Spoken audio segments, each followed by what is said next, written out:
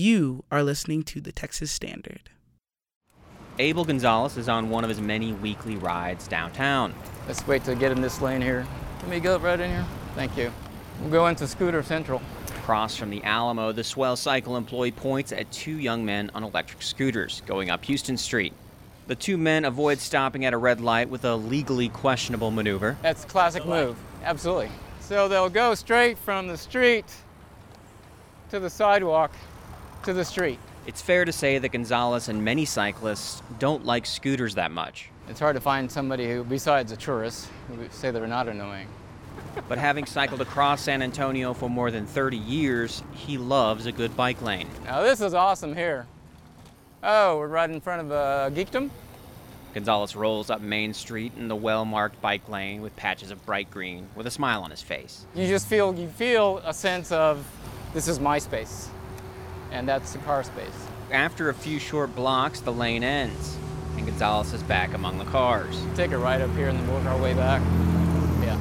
For years, San Antonio's struggled to build bike lanes. A 2011 city report said San Antonio had 80% less bike infrastructure than average American cities. After 5 years of spending around $1 million, and last year gaining $450 million in money for safer streets and sidewalks, many think it's going the right direction, but still has a long way to go.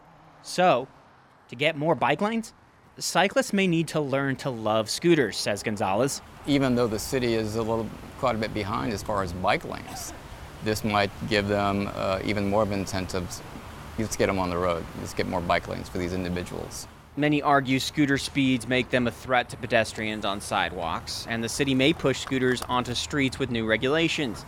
Scooters are waking a lot of people up to the car-centric design of city streets nationwide. Prior to the scooters, those same folks probably weren't using a bike, so there's more people using other modes. Scooter riders may become advocates asking for safer lanes, says Art Reinhardt, assistant director of the city's Transportation and Capital Improvements Department. In general, they're adding to a new mindset. The mindset is we need to have safe facilities for things other than cars. Bike Texas Executive Director Robin Stallings wants protected bike lane networks in cities. But he's not sure this pressure from scooters will get it done. There's also just as likely to be some pushback against this new technology. So I think that it's 50-50. Scooter companies can be powerful allies in fighting for infrastructure, says Bike San Antonio's Janelle Sturbentz. Yeah, we reached out to Lime Bikes and to Jump Bike, and they're very receptive and supportive of us. Sturbentz wants protected bike lanes down Broadway, and some scooter companies have endorsed the plan. In addition, Bird Scooter says it gives $1 per scooter in a city back each day for better streets. The company Lime partnered with Bike Austin to do traffic safety classes, and in an email they said they believe their scooters make people more receptive to bike or scooter lanes. At the busy street corner of Houston and St. Mary's downtown, more than a dozen scooters pass over the course of 20 minutes. Nearly all of them are on the sidewalk. I prefer to ride on the street, partially because I can go faster. I don't have to avoid swerve around as many people and those sorts of things. Andrew Flores lives and often works downtown for USAA. The young urban professional is what the city has been pushing for to create density downtown. He's also the target demographic for scooter companies. Flores worries about safety, and with good reason. 341 pedestrians were brought to San Antonio trauma centers after being hit by cars last year. 98 cyclists joined them after crashes.